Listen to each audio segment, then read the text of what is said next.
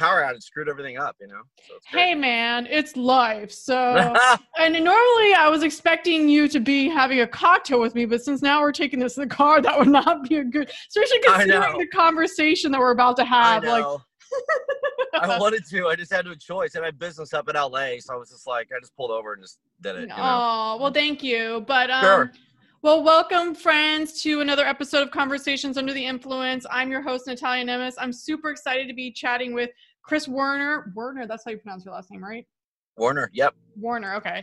Yep. He is a co-founder and partner with a lot of cool companies. One, which we're going to tap into today, Fits America. They're doing a lot of cool things with technology and the healthcare system, but they're also be breaking barriers with mental health and addiction that we'll get into. So with no further ado, kids, we're going to jump into it.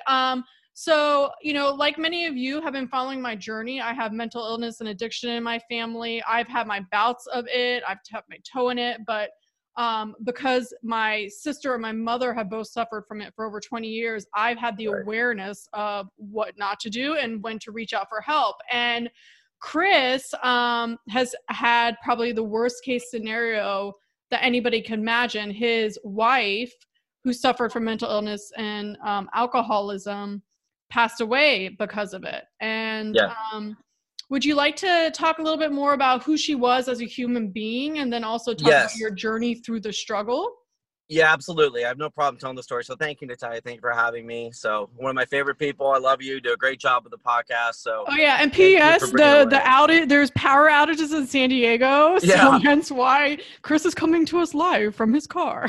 I know. I had no choice. I had to work with it, you know, with this way because of the Santa Ana winds. They shut down half the city with SDG&E. So pretty crazy. So anyway, yeah. So my story is, so I was married to literally the love of my life. Found her. I waited to get married till I was like 32 years old. You know, it was very selective. Like we all have our checklist of what we want in a person, and she hit them all. But what I didn't realize was there was something underlying. So, and that is very high anxiety, childhood trauma that she went through. She lost a sister at 18 months old due to a drowning. And then there was, I'm just going to be very open about the whole story. So Yes, she also had sexual molestation. Okay. So the point of this is because of that unique trauma that she had as a kid, she had unresolved trauma and she went to therapy, but I look at it like the medical industry really let her down because there's traditional paths and traditional routes that people go, you know, when they are having high anxiety. A lot of people have anxiety, like super high anxiety. So Marie was an absolute 10, knockout, beautiful, like incredible, funny, smart, six-figure job, you know, mother to, I have two little kids, Gavin and Bria. So Gavin is 9 and Bria is 11. And so we had like the picture perfect life on Instagram, right? So from the outside looking in, you would have no idea. I mean, like literally, like, you know, I get everything I promised to her in the beginning. I gave her, I told her we're going to have financial freedom. We're going to be able to do what we want. I'm going to love you till you, you know, till the end, you know, everything's going to be, you know, great. We're going to really make a great life here. And so we got the boy and the girl, like everything was lining up perfectly. But then several years into the marriage, I started noticing that she started drinking too much, and we were best friends, so we were super tight, like, and she kind of took me for granted for a little bit, you know what I mean? Like, and people do that in relationships, you get too comfortable. And this certainly happened with her. So I gotta like move my car. It's crazy.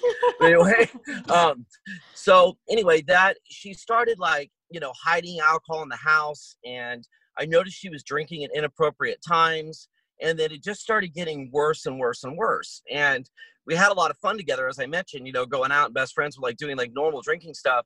But then I started having to travel for work, and then I would call in, I would notice slurring, and I would notice, you know, that the alcoholism was escalating, and that was happening over time. So we're about 7 years into the marriage now.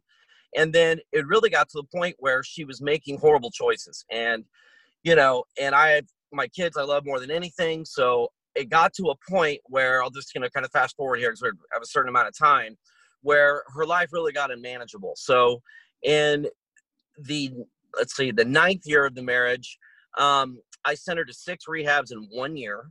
She missed 170 days of the kid's life. I spent $245 grand out of pocket. Yeah. And I'm fast forwarding here through a lot of hell prior to that, right? And I'm extremely loyal. I'm a Leo, like to the end, like I'm going to be with you. We're going to get through this. We're going to get through this. But what I really want to point out is that the brain is an organ, right? And people judge people with addiction. People judge, there's shame associated with it. And that's the stigma that I really want to shatter. So the brain's no different than the heart, than the kidney, than a lung. But people, the way the public perceives it, they feel like you're weak if you have depression, or if you have addiction, there's a character issue with you, but they don't understand what's going on below the surface, right? Yeah. So people have this real high anxiety. So when they really have that anxiety, they're trying to balance their brain out and just feel normal. They're seeking that. So they're trying to figure out a way to feel normal and feel level, right? And so she found that through wine.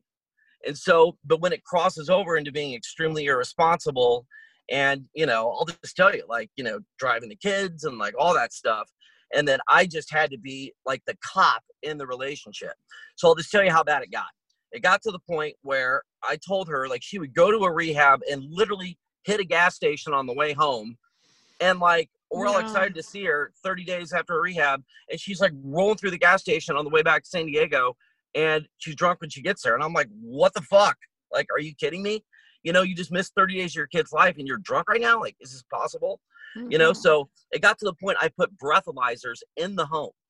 Like, for my peace of mind, before, like, I would just look at her, like, doing dishes. I'm like, are you fucked up? Like, I mean, it was just a constant, are you fucked up?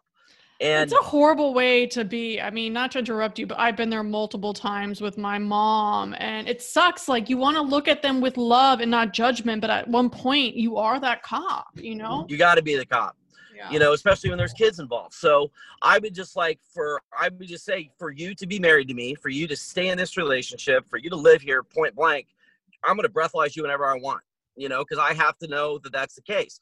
Well, now here's where it gets tricky and what really is sad. Okay. So it got to the point where she went to a 3-month rehab in Northern California. She comes out and, within she made it like 3 months, and then she started, drinking again. Right. And we were like totally cool. Everything was going well again. I'd forgiven everything. I'd moved by it. And what I didn't realize was the doctors had her on, they loaded her up with benzos. So this is what I really want to talk about with you, because this is where we're making a big breakthrough with our technology company and everything. So they had her on 6 different benzos. And the way psychiatrists right now will put anybody on prescription medication is they're going to have a conversation with you, and they're going to look for symptom clusters. So they're going to look, they're going to listen, and they're going to say, okay, but why don't we try this benzo, like they're putting you on a cocktail of things without ever looking at your brain. And it's the only industry or doctor that doesn't look at the organ they treat.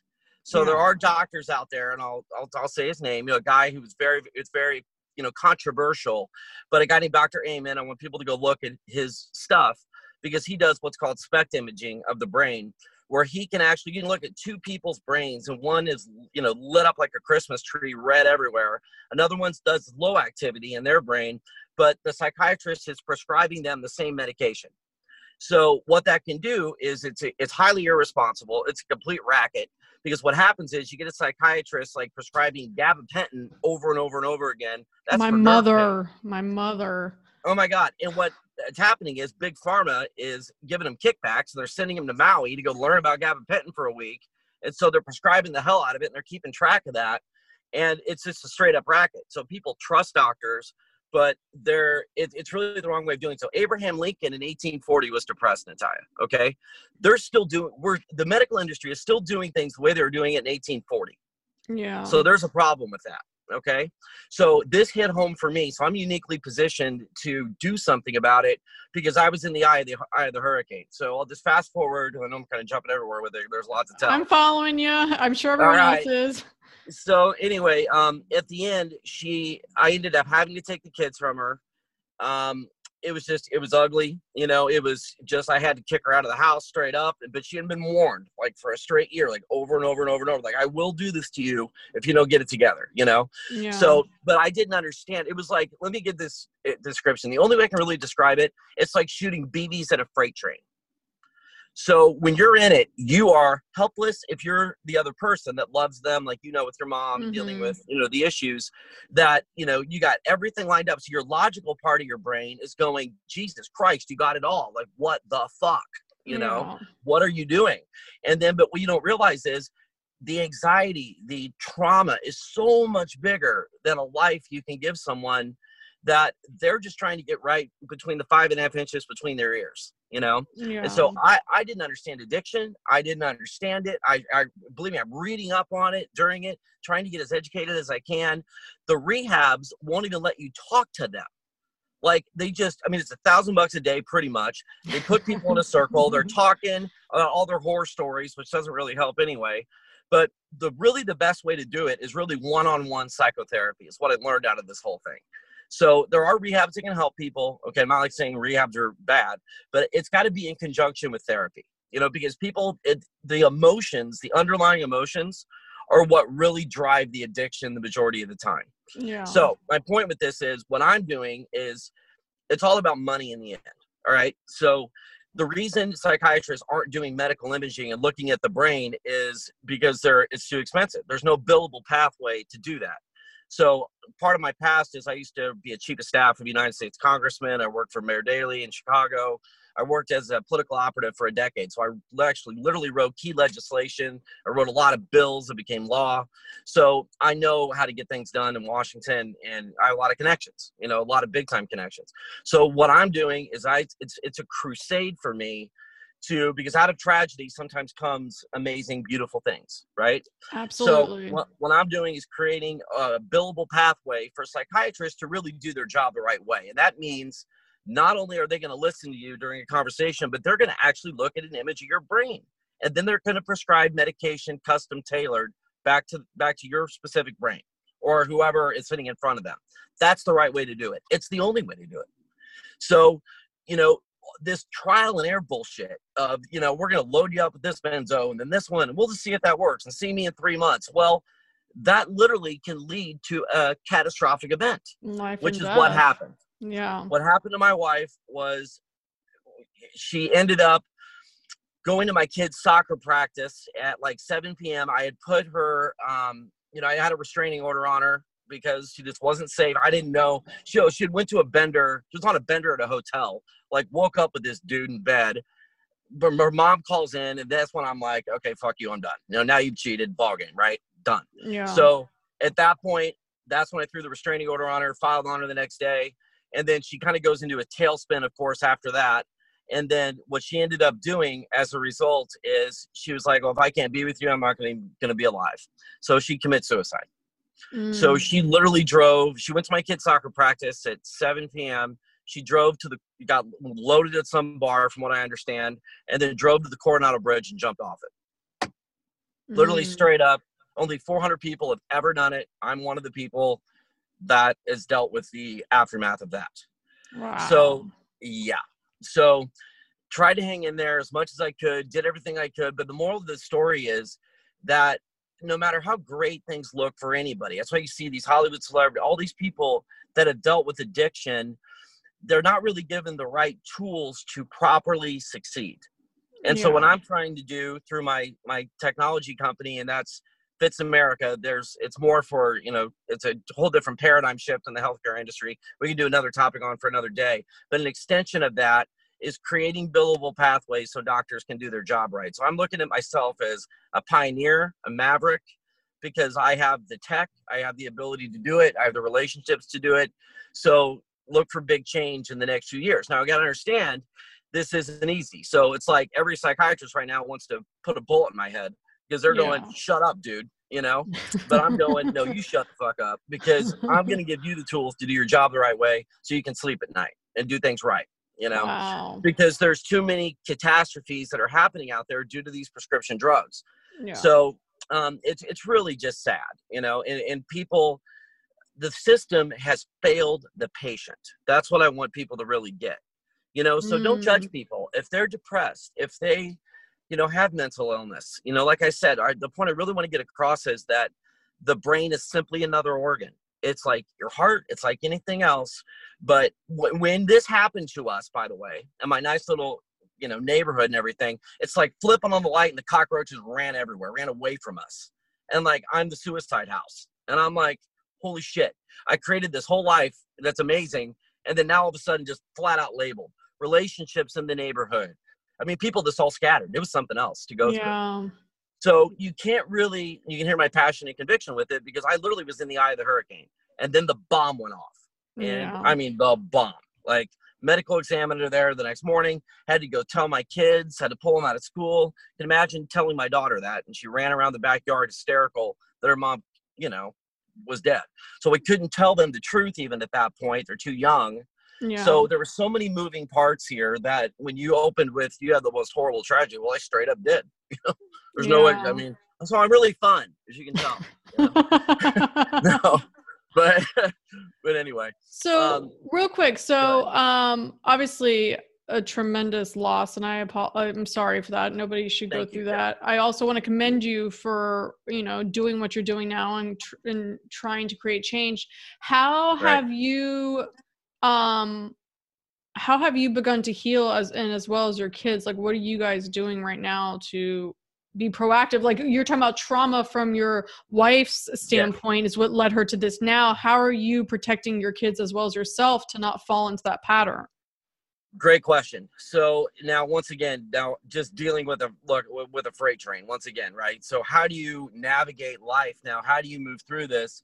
And first thing I did was, my parents are great. They ended up selling their house in Kansas City and moving in with me.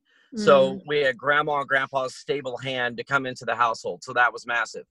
I had to basically just not, you got to remember, when something like this happens to you, like, you straight up go into PTSD. I mean, you are just immediately thrown into trauma. You're into a tailspin. There's guilt. There's like, oh my God, did I do the right things? But I wouldn't have done anything differently, because I had to protect my kids, so reflecting back, no. So what I did was, I went into research mode. Like, I straight up went into a rabbit hole and was determined to understand it all. You know what I mean? Like, it's bad when you're talking to doctors and they're blown the fuck away, right? Like, they didn't know what to say to me. So I went to like 6 different therapists, and it was over their head. And it was clear it was over their head. Yeah. So I had to deal with this on my own. And so then I started getting more mad, because now I'm looking at it going, it isn't just me. There's tons of people with a story like I have, and people are judgmental. But what's the solution here? And what I came to in the end was a conclusion about the brain imaging, that you really do need a billable pathway for doctors to be able to request an image and then prescribe medication back to people's brains. And I'll just tell you this too, like, I'm really in a very spiritual, I'm into the Gaia app. It's like epic, anybody, I want to bring awareness to the Gaia app, because everybody should be watching the freaking Gaia app. There's a guy named Dr. Raymond Moody that is incredible, talking about near-death experiences. So I had access to the top mediums in the world. And I have connected with Marie multiple times where there's like irrefutable proof that it's her. Like, no freaking way, And so I've talked to her, and with 5 of the top mediums in the world, 5 separately, didn't even know each other, didn't know them. They don't care. Like, they're so booked out that they don't care. They're just doing their job, right? Like, we're talking, they're doing the same thing. So they kept getting the pills. So she's showing from the other side, it was the pills, Chris. It was the pills. I was not in my right mind. And this has come from the elite of the elite. Wow. And it ties back to now what you're doing. Woo! That's amazing. And so what I just got the chills. It's like a validation when you get the chills, from the other side. That's how it works. So mediums are 100% legit. And I think in our lifetime, that's going to be proven scientifically too. I have some good insight into that. They're going to be able to actually prove all that. That's so amazing. There's a lot of people that are skeptical on that. That's a whole nother topic with religion and the way they're raised. So I'm just telling you straight up, it's real. No doubt about it. So you just have to get the right ones, So anyway, the bottom line is this. We shouldn't be dealing with a medical industry that is doing things the same way they were doing when Abraham Lincoln was president. Okay. It just is ridiculous with all the technology and, ability for us to do the right things. This should have been handled a long time ago. So I shouldn't be sitting here having to tell this story. Marie should have had brain imaging. She should have went to the hospital. They should have put her through a process, and this should have been done correctly. But unfortunately, there was just no billable pathway to do that. So insurance isn't going to pay for it, so that the system is fucked up. So Got what it. I'm doing is I am literally bringing awareness to it at the highest level, like with former White House chiefs of staff, that level, to Love it. get legislation passed to do it right. How long do you think it's going to be before this stuff is out into the marketplace and actually being able to be used? I don't know. So imagine throwing an entire industry on its ear. Yeah. Okay. So imagine, right?